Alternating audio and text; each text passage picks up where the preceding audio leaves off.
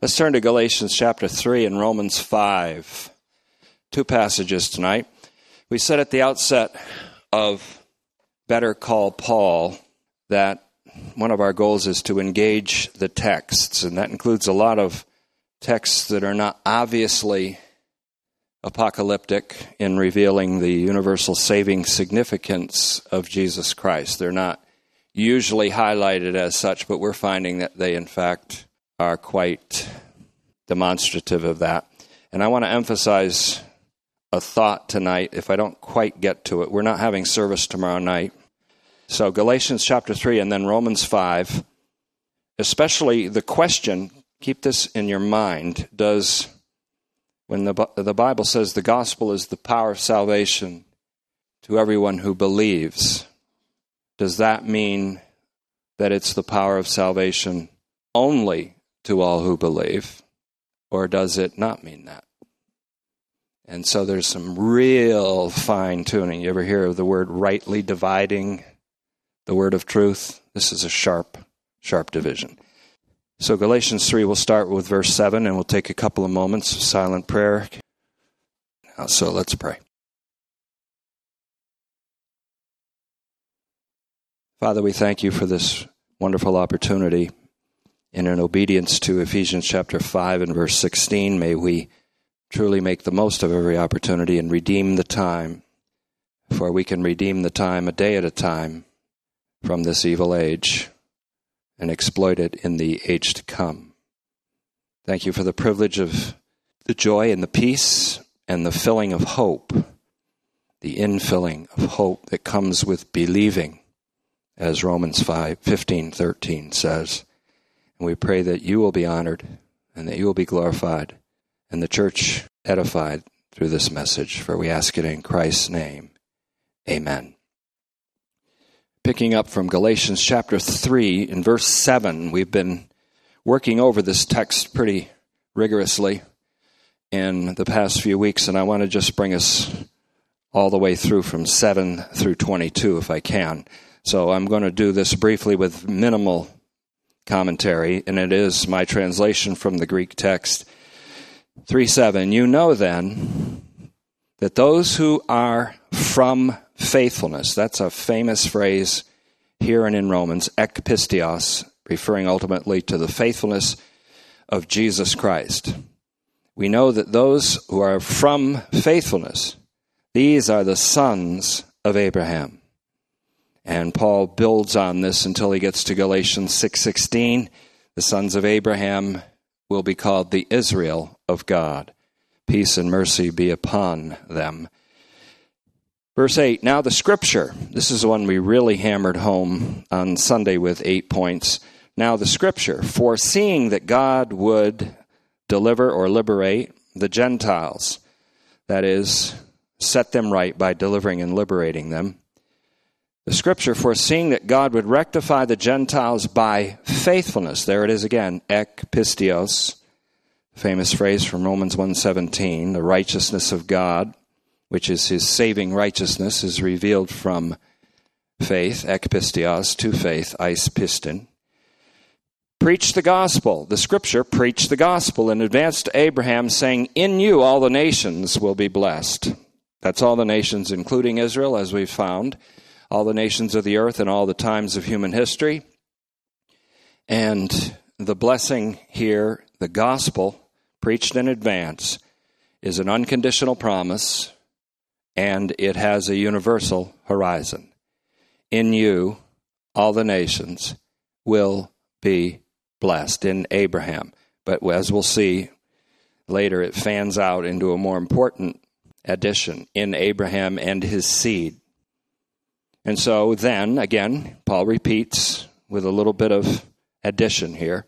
Those who are from faithfulness, ekpisteos, are blessed with faithful Abraham. For those who are of the works of the law, here we have, instead of ekpisteos, we have ex ergon, who come from the standpoint of the works of the law, are under the power of the curse. Because as it is written, cursed is everyone who does not continue doing everything that is written in the book of the law. This is a passage from Deuteronomy 27:26, used, no doubt, by the teachers who made an incursion into Paul's churches and tried to overturn the gospel. Verse 11, now it is evident that nobody is justified in God's eyes by the law. This is negatively an echo of Psalm 143:2. You can compare it with Romans 3:20. So it is evident that no one is rectified, we could say justified or delivered, liberated from the power of sin in God's eyes by the law, because now he quotes a positive side of this, per Habakkuk 2:4, the righteous one will live from faithfulness. Now in Romans 1:17, when this is quoted, we've recognized that the righteous one is Jesus Christ, that he lives in resurrection because of his fidelity and obedience to the extent of death by crucifixion. And that faithfulness is applied to all. So the righteous one will live from faithfulness. But, now they have the strong adversative, de, in the Greek, but the law, hanomos, is not from faithfulness. Here we have the dialectic of contradictories in both Romans and Galatians. There is a contradiction and an irreconcilable placement of two gospels next to each other, two gospels that cannot be reconciled. One, justification ek nomos, from the works of the law. Two, justification that is versus from faithfulness, ek pistios, not your faith, but the faithfulness of Christ. The battle is not between justification by faith versus justification by law works. The contradiction is between justification by law works versus justification or deliverance and transformation, liberation, all those wonderful things, by the faithfulness of Jesus Christ. That's important. We have much more to come out on that, and doctrines that are purely sublime on the subject that I haven't even touched yet, that we're going to come up with in the next few weeks and months. So it is evident that nobody is justified, we'll use the word for the sake of teaching, in God's eyes by the law. Verse 11, because the righteous one will live from faithfulness, ek pistios, again. But the law is not from faithfulness. There's the contradiction. Instead, quote, the one who does them, that's the works of the law, will live by them. And that's Leviticus 18:5. And so if you go by the obedience to the law rather than the faithfulness of Messiah, you're under a curse, no matter what, whether you're a Jew or a Gentile. And here's verse 13 and 14. The story is told again in Galatians chapter 4 and verses 3 through 5, from the standpoint of the Jews, here from the standpoint of the Gentiles, and so there's a universality here. Christ redeemed us. Now get used to that word us, the plural, and the first person plural, Paul including himself. Paul is a former Jew. He is talking to former Gentiles or pagans, Galatians. He says us. He's including Jews and Gentiles in this. So Christ redeemed us means Jews and Gentiles from the curse of the law, becoming a curse on our behalf. Because as it is written, again, he sort of almost preempts the curse of Deuteronomy 27:26 by showing that Jesus Christ endured the curse in Deuteronomy 21:23. Cursed is everyone. Very important that that word is employed here. Everyone, pas. Cursed is everyone who hangs upon a tree. We have echoes in 1 Peter 2:24, Isaiah 53:4 and 5, Isaiah 53:12. Cursed is everyone who hangs upon a tree. The implication here is that when Christ hung upon the tree, he hung there as everyone. He was representing everyone. And therefore he took away the curse of the law for this reason. Notice verse 14. So that the blessing of Abraham would come to the Gentiles. Notice it does not say in Abraham here. It says in Christ Jesus.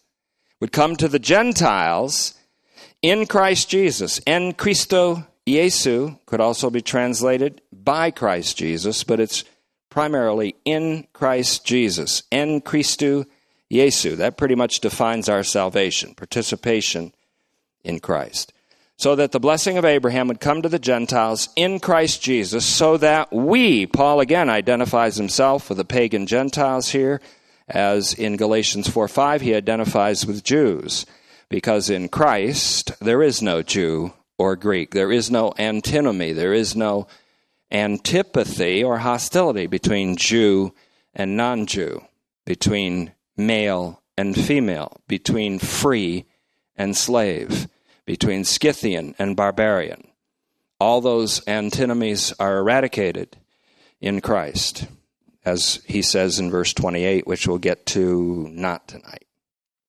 The blessing of Abraham, incidentally, that blessing of Abraham is salvation and the possession of the Holy Spirit, as we'll see, would come to the Gentiles in Christ Jesus, so that we, again, Paul and the Gentiles, would receive the promise. Please notice this. The promise which is the Spirit. The promise is the Spirit. When Jesus said to his disciples in Luke 24:49, he said, "Wait in Jerusalem until my Father sends his promise," the promised Spirit, the Spirit that my Father promised, the promise of my Father, and what came to them was the Spirit. And so the blessing is connected with the Holy Spirit. And that's the second of two divine missions that we'll be dealing with in Galatians 4:4 and 4:6, the sending of the Son, then the sending of the Spirit. The Spirit incorporates us into Christ. He grafts us into the downward trajectory of Christ so that we're crucified with him. He grafts us into the upward trajectory of Christ so that we are resurrected and ascended and seated and enthroned with him. That's participation with Christ. So that he became a curse, so that the blessing of Abraham would come to the Gentiles in Christ Jesus, so that we would receive the promise, which is the Spirit, through faithfulness. Guess what it says here? Dia tes pistios, which is equivalent to ek pistios, referring to the faithfulness of Jesus Christ, his fidelity, his obedience to the Father to the extent of death by crucifixion, which is followed by the Father exalting him and setting him at his right hand in the highest ultimate height called the heavens. So through faithfulness, again, dia tes pistios. The reason I say that that's equivalent with ek pistios is because in Romans 3:30, when Paul says, "Is God a God of the Jews only?" Of course not. He's a God of the Gentiles and the Jews. He's a God of all humankind. And he justifies the Jews ek pistios, through the faithfulness of Christ, and the Gentiles dia tes pistios, through the faithfulness. Same thing. Same faithfulness, and the same person whose faithfulness is highlighted, the Lord Jesus Christ. His obedience, therefore, throughout his whole life was vicarious for us. His obedience through his whole life was an obedience for us, an obedience in one sense as us before God the Father. More to this than meets the eye, as we will hopefully see in the next weeks and months. And so, verse 15, siblings, Paul says, I'm about to use an illustration from human affairs. No one either nullifies or adds a codicil to a last will and testament that has been confirmed. That is, it's been legally ratified or validated. No one at that point, once it's ratified, there's no adding of a codicil or amendments, nor is there a nullification of that testament. Paul using that illustration from everyday affairs in human life to this. Now, the promises were spoken to Abraham. Notice the word promises is plural. There shouldn't be a confusion about it. He says promises plural a couple times. He said promise singular 9 times or so. And it simply means, promises plural simply means that God repeated the same promise many times. And probably the culminative use of that is Genesis 22:18, when he says, in your seed, singular, not plural. In the Hebrew, it's zerah, singular. In the Septuagint, it's to spermati, singular. You can't get away from the singular. It's not descendants, but descendant, and it's Christ. And so when he says promises, he's not saying that there are many promises here involved, but one promise, the unconditional promise of participation in the life of Messiah through the faithfulness of Messiah for all the nations. Now that's pretty good news. And I refer you to previous tapes coming up to this message tonight. I say tapes, you know what I mean. I don't know if they even call it MP3s, DVDs, CDs, streaming, whatever it is. So, siblings, I'm about to use an illustration from human affairs. No one either nullifies or adds a codicil to a last will and testament that has been confirmed, ratified, or validated. You can add a codicil, even in modern law, apparently, to a last will and testament that amends it slightly, but you can't add a codicil, according to Roman law at this time, to a last will and testament. And so now the promises were spoken to Abraham and to his seed. And to his seed. He, we could say God, or the Scripture, if we're going back to Galatians 3:8, the Scripture that preached the gospel to Abraham in advance. Now he, God, or we could say the Scripture, personified, does not say and to seeds, plural, as if referring to many. On the contrary, he says, and to your seed, referring to one who is Christ. If anything could define Paul's gospel and my aspiration as a preacher of the gospel, it's those words, referring to one Christ. We preach Christ Jesus and not ourselves. And we present ourselves as your genuine servants for Christ's sake. So, Romans 5:15-19 is where we're going to compare this. And to seed referring to one. Now, to one seed, slight commentary here. To one seed who is Christ, the promise or promises, same promise, made several times, was made. So in Christ, all the nations of the earth will be blessed. He does not say, in Christ, all the nations of the earth will be blessed if they believe, if they behave, much less. He says, period, all of the nations of the earth, all the nations will be blessed. It's important that we connect this, as I've done many times already in repetition, to 1 Corinthians 15:22. In Christ, all will be made alive. As in Adam all die, so in Christ all shall be made alive. We have an even more stark general universality when we're dealing with Adam than when we're dealing with Abraham. But it's the same Christ, who is the seed in whom all the nations will be blessed, as the Christ in whom all humanity will be made alive.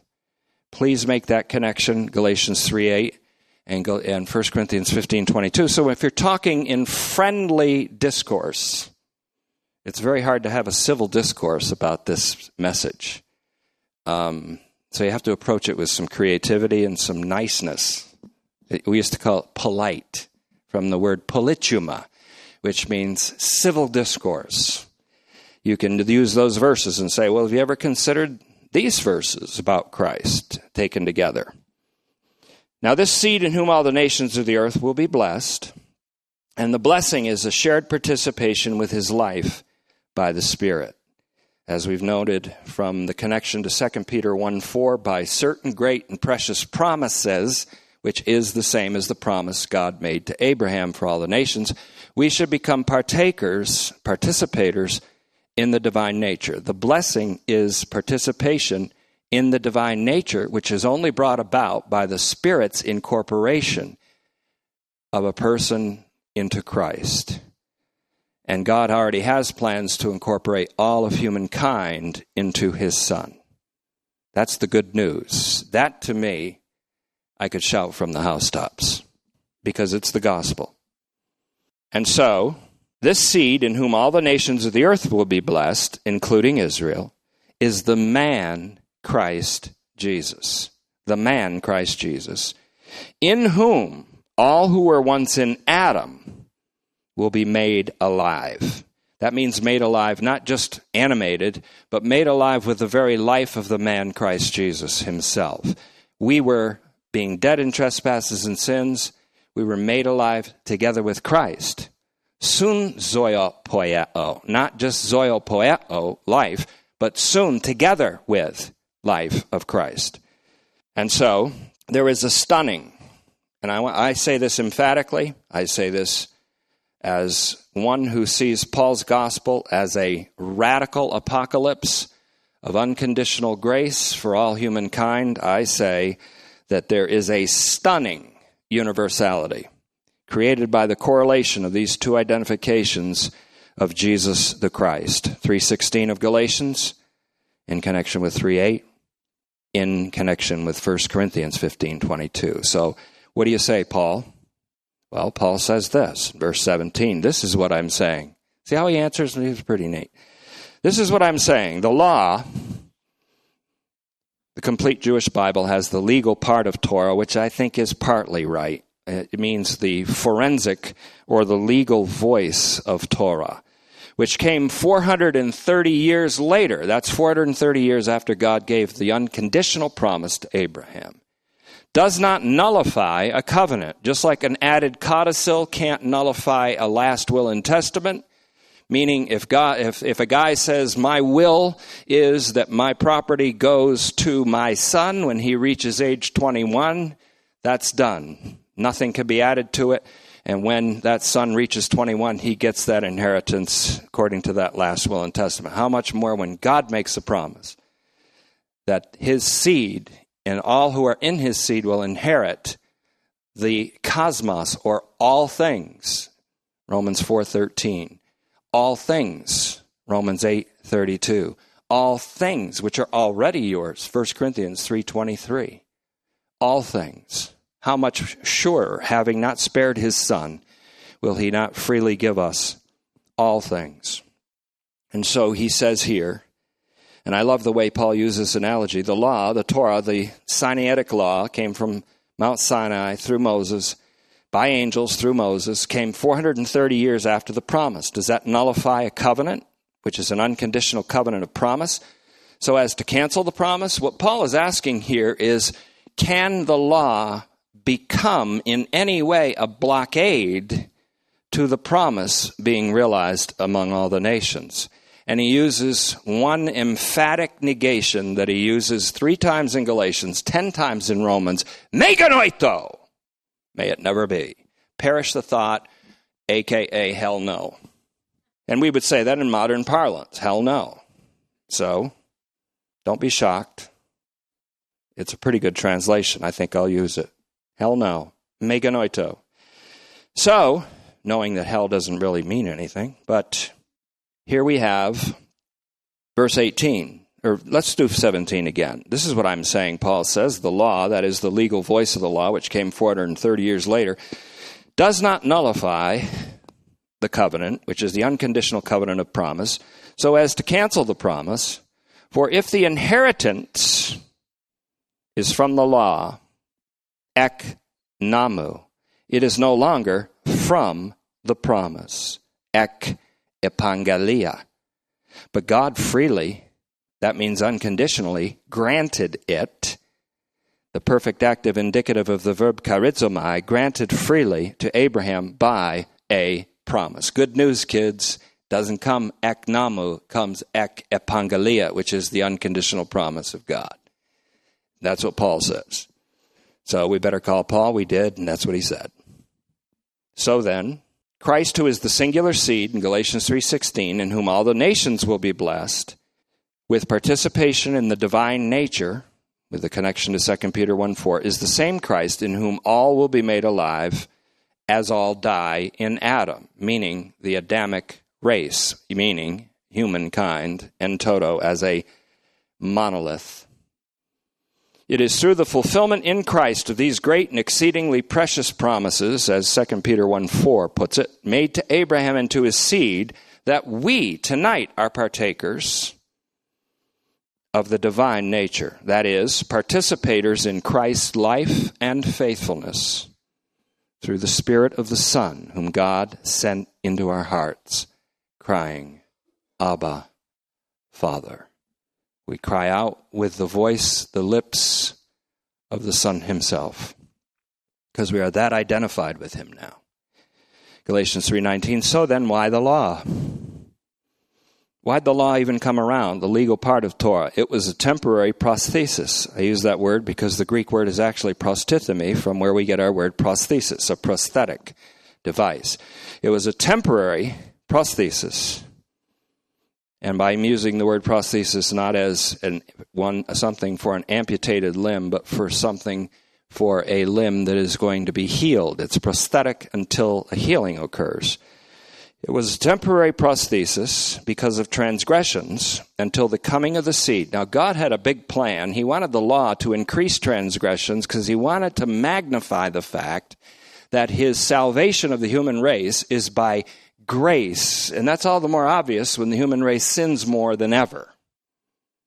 And that's by the addition of the law that the transgressions would increase. Does this make God the minister of sin? Does this make Christ the servant of sin? Meganoito. We'll explain that. So then, why the law at all? It was a temporary prosthesis because of transgressions until the coming of the seed. The coming of the seed is the coming of Christ, to whom the promise was made. It, the law, was ordered through angels by the hand of a mediator. Verse 20, he gives two weaknesses to that law. Now, a mediator is not a mediator of one, but God is one. This is an oblique reference to the Shema. The Lord our God is one. And it also has a correlation in Romans 3:30. God is one and the same, who justifies the circumcision ek pistios and the uncircumcision dia pistios. Same God of Jews and Gentiles alike. Is the law, Paul says, with its forensic, legal, cursing, enslaving voice, against the promise of God? That is, here's where the meganoito comes in. That is, can the law successfully blockade the promise of God? Meganoito. Of course not. Emphatic negation. For if a law had been given that had the power to give life, then righteousness, or we could say, or deliverance, would be by the law. If a law had been given that could give life, and there's no such possibility, because of the weakness of the flesh, as Romans 8:2 and 3 says, then righteousness would be by the law. But no such law can be, so righteousness has to be by the faithfulness of another, the Messiah, Jesus Christ. Thank God for his incarnation. Thanks God for his life of vicarious obedience.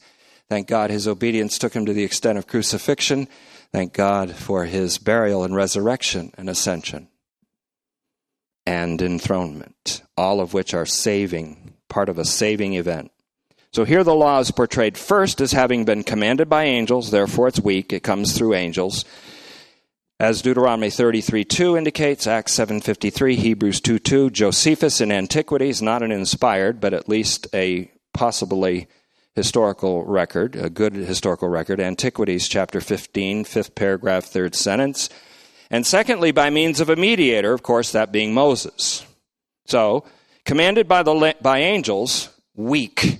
The promise was made by God, one God to Jews and Gentiles, an unconditional promise that in Christ all the nations of the world will be blessed. The law was weak. It came by angels, and the implication here is by angels in the absence of Yahweh, through a mediator, Moses, a sinful man, who had to be rebuked from God a few times, unlike Christ, through whom came grace and truth. The law is revealed also to be, thirdly, powerless to give life or righteousness. Righteousness or justification, therefore, is the giving of life to an undeserving person. That's what justification is. In contrast, the promise can liberate from sin and death and the curse of the law. Promise has the power to give life and to bring deliverance, and it was made directly by God to Abraham and to his seed, Christ, which the church collectively is. Listen carefully to this statement, because it's going to take 10 repetitions before you say, oh, I get it. This is made by God to Abraham and to his seed, Christ, which is the church collectively. It's Christ corporeally, the church corporately or collectively. In other words, the seed becomes Christ, and the church is Christ in 1 Corinthians 12:12, and which mankind collectively will be. I'm going to say that sentence again because I got to figure out a way to fan it out into a doctrine. In contrast, the promise, which has the power to give life and bring deliverance, was made directly by God, to Abraham and to his seed, Christ, which is the church, or which the church collectively is. 1 Corinthians 12:12 compared with Galatians 3:29, in which mankind collectively will be. Mankind collectively will be Christ corporate. The church right now collectively is Christ corporate. For as the body is one but has many members, so also is Christ. 1 Corinthians 12:12. Keep on holding on to that thought because that's going to be developed in subsequent weeks. So I think we can look from here directly over to John 1:17, which we're not going to do tonight, but I just want to remember because the first hints or gestures by the Holy Spirit pointing to the universal saving significance of Jesus Christ happened at the farm, just in the transition from the farm to the Alamo, when we read how that the law came by Moses, but grace and truth, which I defined as unilateral covenant fidelity, came by Jesus Christ. Unilateral covenant fidelity, or the faithfulness of Jesus Christ, came, though the law came by Moses, the unilateral covenant fidelity of Jesus Christ came in his coming, which is we're going to see is not only the coming of Christ, but it's also called the coming of faithfulness. They're both the same. And so this is where we were given some early gestures by the Holy Spirit toward USSJC in our particular church history, Tetelestai Phalanx. Galatians 3:22. And here's where I want to take off on something, and we will, oh good, we have time. Galatians 3:22, but instead, the Scripture has imprisoned everything.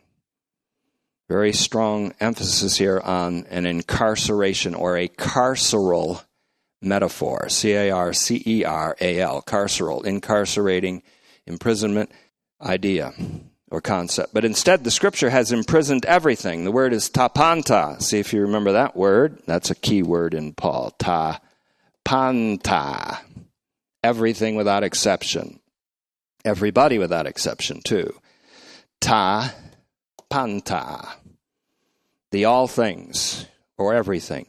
Instead, the Scripture has imprisoned everything under the power of sin, precisely so that the promise, by the faithfulness of Jesus Christ, listen carefully to this now, ek pistios Jesu Christu. So the promise, by the faithfulness of Jesus Christ, listen here now, would be given to those who believe.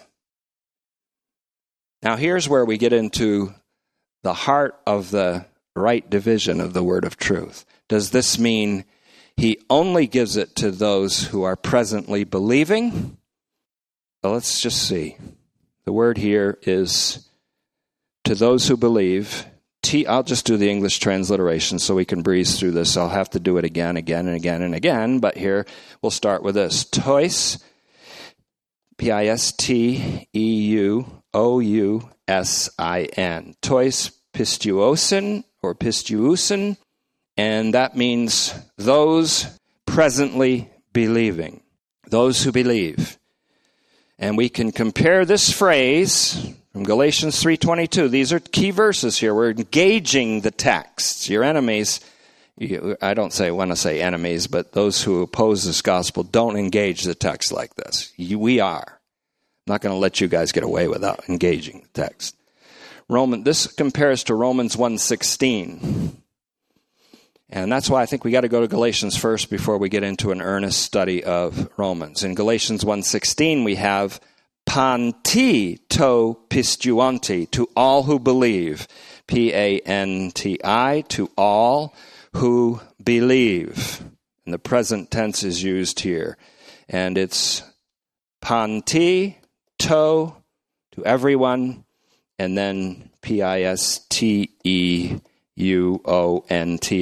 pistuonti, which again, to everyone who believes. And so we compare this, Galatians 3:22, everything being shut up or imprisoned, reminds me of Romans 11:32. He has imprisoned everyone in disobedience that he might have mercy upon all. Romans 11:32, a climactic verse in Romans. Here, the Scripture has imprisoned everything under the power of sin. And look at the Lamb who comes to take away the sin, under the power of which the whole world is. He takes away the sin of the world. And so he liberates the world from being under the power of sin.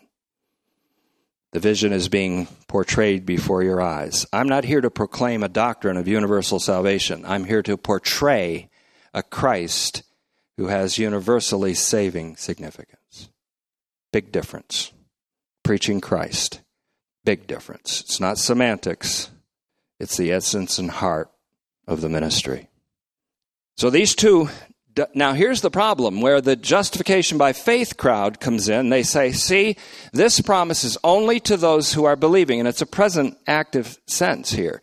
Only to those who are believing. Only to those who are believing. It doesn't say only to those who are believing. It says to those who are believing, or to those who are participating in the fidelity of Messiah.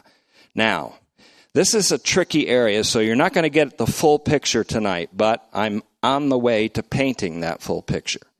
And I want to quote Ernst Kazerman from Romans, his Roman study. I don't agree with everything he says, because I think there's been advances on the study of Romans up to and through Douglas Campbell and others that have clarified things much better than Ernst Kazerman saw these particular things. But he's right on, or as the British say, spot on right here with Romans 1:16. He says on page 22 of his 1980 commentary on Romans, thus, Panti to pistuonte, all who believe, he says, expresses both the presence of salvation and also its universal scope. Both the presence of salvation, now I'm going to clarify that. The presence of salvation is in those who are presently believing. It will be with all. And we could almost say that all will believe, because when they see him, when we see him, even those who pierced him, especially those who pierced him, the people that will glorify God the most in the eternal state are those who give testimony to the unconditionality of his grace, and those are the people that crucified him. And Christians crucify him every day, over and over again, by trying to correct society by Christianizing it through legislation and Christian activism.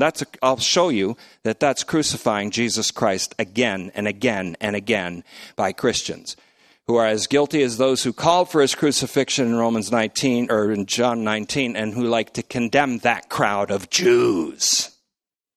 There's some sting to this. It expresses both the presence of salvation and its universal scope. Then Ernst Kazerman goes on to say, where faith is, there is the place of salvation. And this implies not only assurance of future deliverance. You see, salvation is an intensely experiential thing. It's called soteria. It's different from dikaiosis or justification.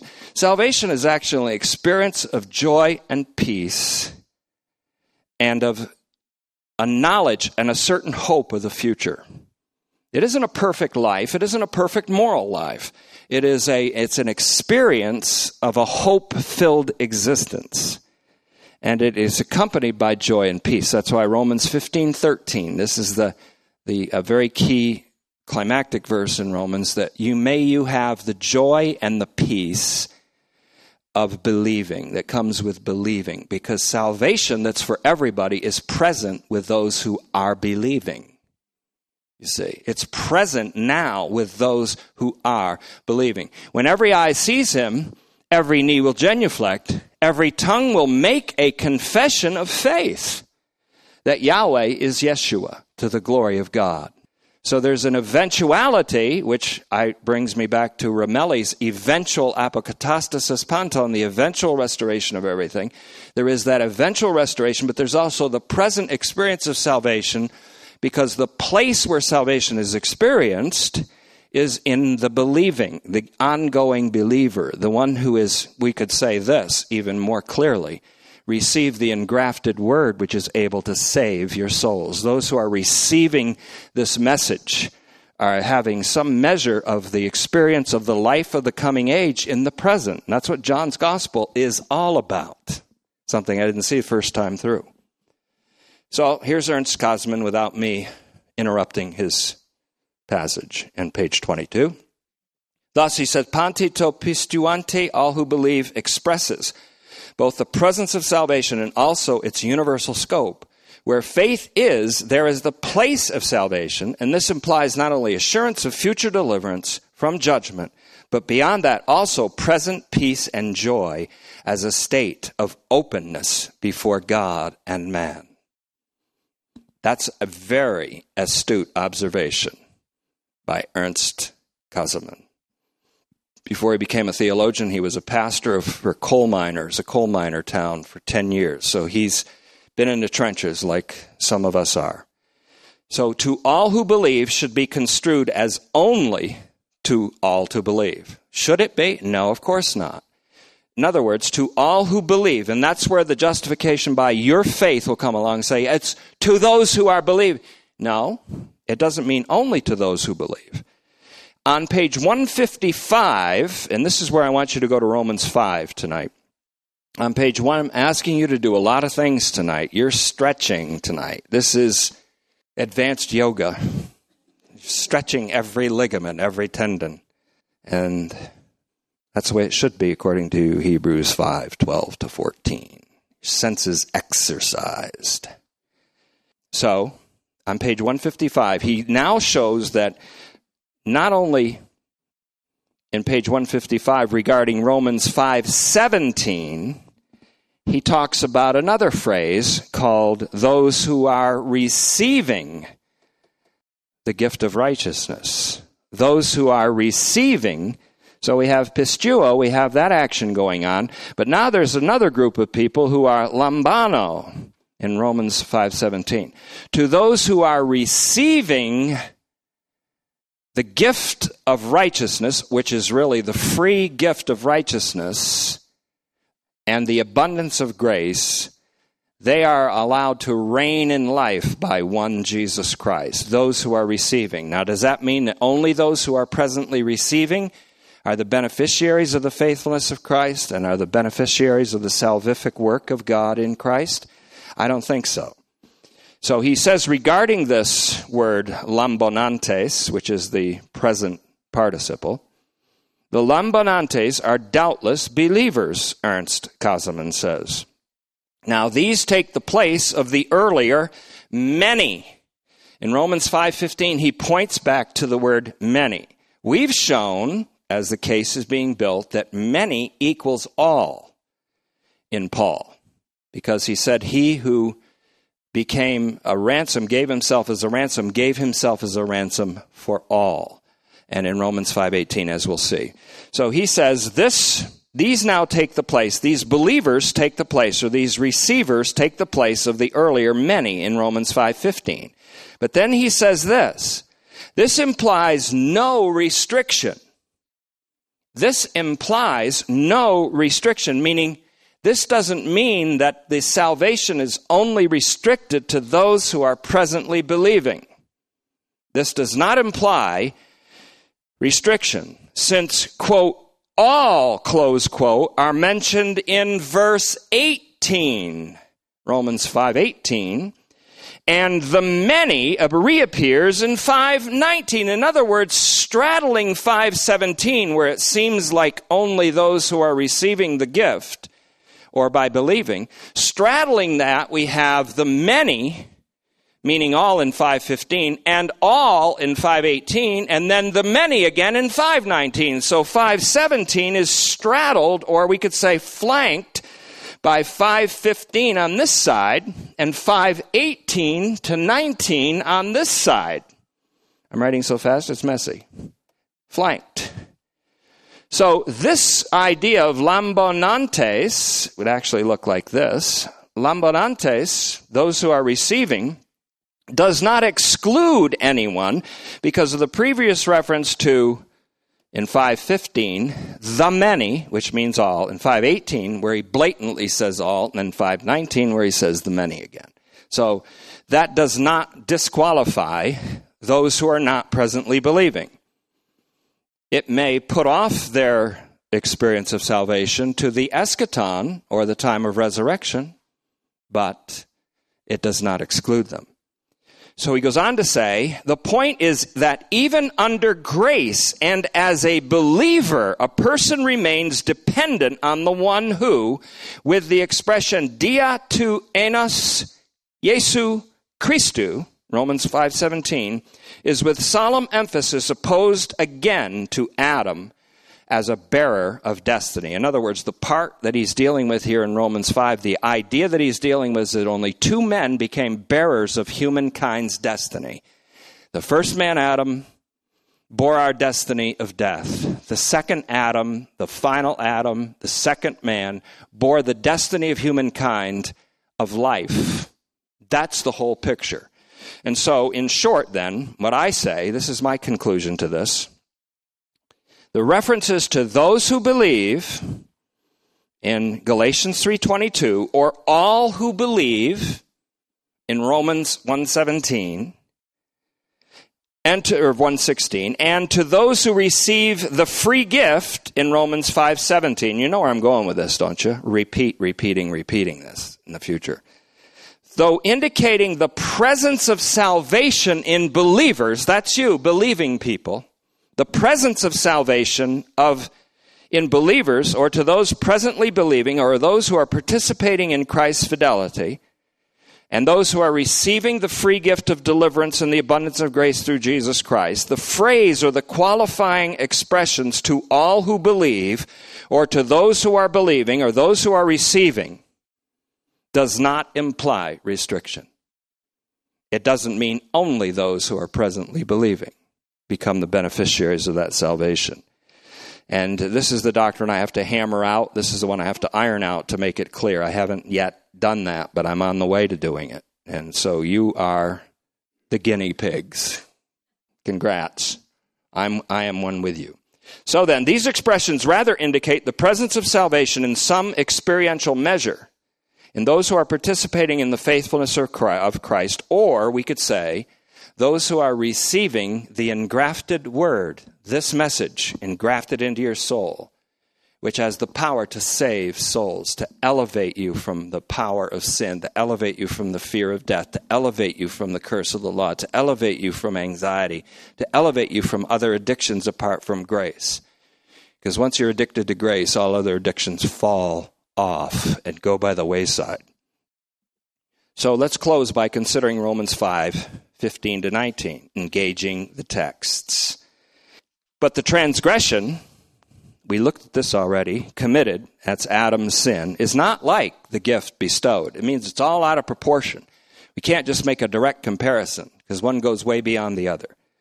For since by the transgression of the one man, the first bearer of our destiny, Adam, the many died. That's everybody, the whole of humankind in a single monolith.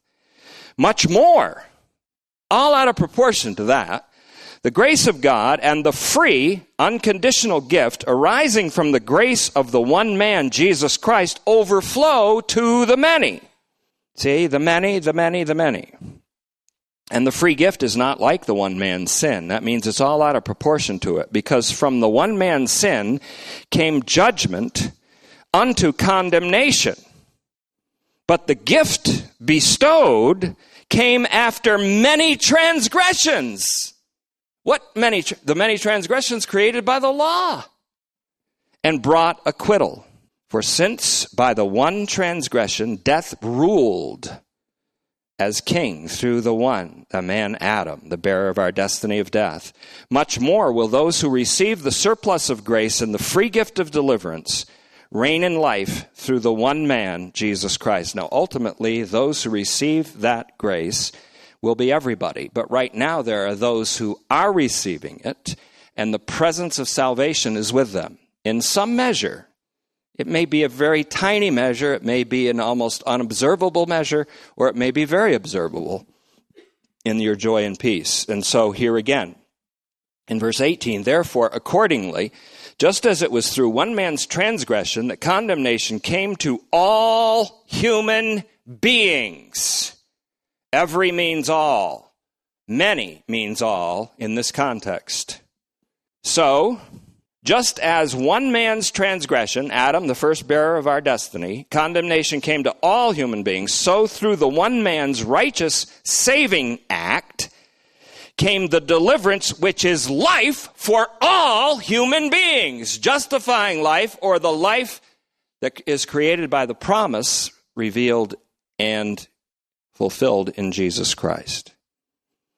And so, verse 19, for just as through the disobedience of the one man, first bearer of our destiny, the many were constituted as sinners, so also by the obedience, read that as fidelity, read that as the faithfulness of the one man, Jesus, the second bearer of our destiny, the many equals the all, reconstituted as righteous, or we could say rightly delivered, in the sense of being the objects of the divine king's rescue mission, which is the right thing for a sovereign to do. It's the right thing for God to do. His righteousness is not an attribute of his essence in Romans. It is an act of his mercy. As we've learned from Psalm 22:31, a generation yet unborn, that's this one, was yet unborn when Christ died. A generation yet unborn will hear about his righteousness, that is, what he has done. His righteousness, that is, what he has done. His righteousness equals his radical, apocalyptic, saving act in Christ for all mankind. The presence of that salvation is with those who are receiving the gift, with those who are believing, with those whom the gospel in whom the gospel has elicited or kindled faith by lighting the human spirit, the wick of the human spirit, which is the candle of the Lord. So that's you. And don't descend into that slough of despond, as John Bunyan's novel would say. Don't descend into that slough of despond that says, why me? Why are you blessed with the present experience of salvation? You got a problem with that. Tell me you have a problem with that. Well, others aren't. Yeah, well, don't worry about them yet. Oh, worry about them, but don't worry about them. Not yet. Because there is an eventuality here. And this is one last thing I'll answer to go leave the 99 to get one question that was asked. What about John 3:36? Somebody sent that in a condemning text to somebody. What about those who do not believe the Son, upon whom the wrath of God remains? They don't not believe it. They don't obey the Son. You cannot use that. Those to attempt to undo the unrestricted nature of eventual salvation or the eventual apokatastasis panton by using John's gospel is to fail to recognize that A, John is very universal in his salvific horizon, John 1:16-17, and B, that believing in John's gospel throughout, all 99 uses of it, is the means of having the life of the coming age now, compared with Romans 15:13, rather than in the eschaton, when following general resurrection, every tongue makes a confession of faithful allegiance to Yahweh as Jesus, according to the Scriptures. On top of this, the fact of the wrath remaining on those who don't obey the Son is not, despite the fact that prejudiced and biased translations already committed to a wrong gospel say it, it does not refer to the threat of eternal damnation. But the wrath remaining is not the threat of eternal damnation, but of remaining in Adamic ontology. And perhaps even at the time of the writing, if this preceded AD 70, a warning against the conflagration of AD 70, which is also found in Rev the Book in John 8:21-24. More on this will no doubt be coming. Previews of coming attractions given at the end of the feature. That's all. Let's have a word of prayer, and as we pray, I want to convey to you, Larry Sheasley gave me this message from Blaze Urban, whom we saw today. Judy and him are visiting him frequently, as Ricky is. They have the human touch of Tetelestai with him. He is extremely grateful and expressed that thanksgiving to all of you for your prayers, for your thoughts of him and your concern for him, and the cards and letters. So in the words of Dean Martin, keep those cards and letters coming. Apparently he likes them.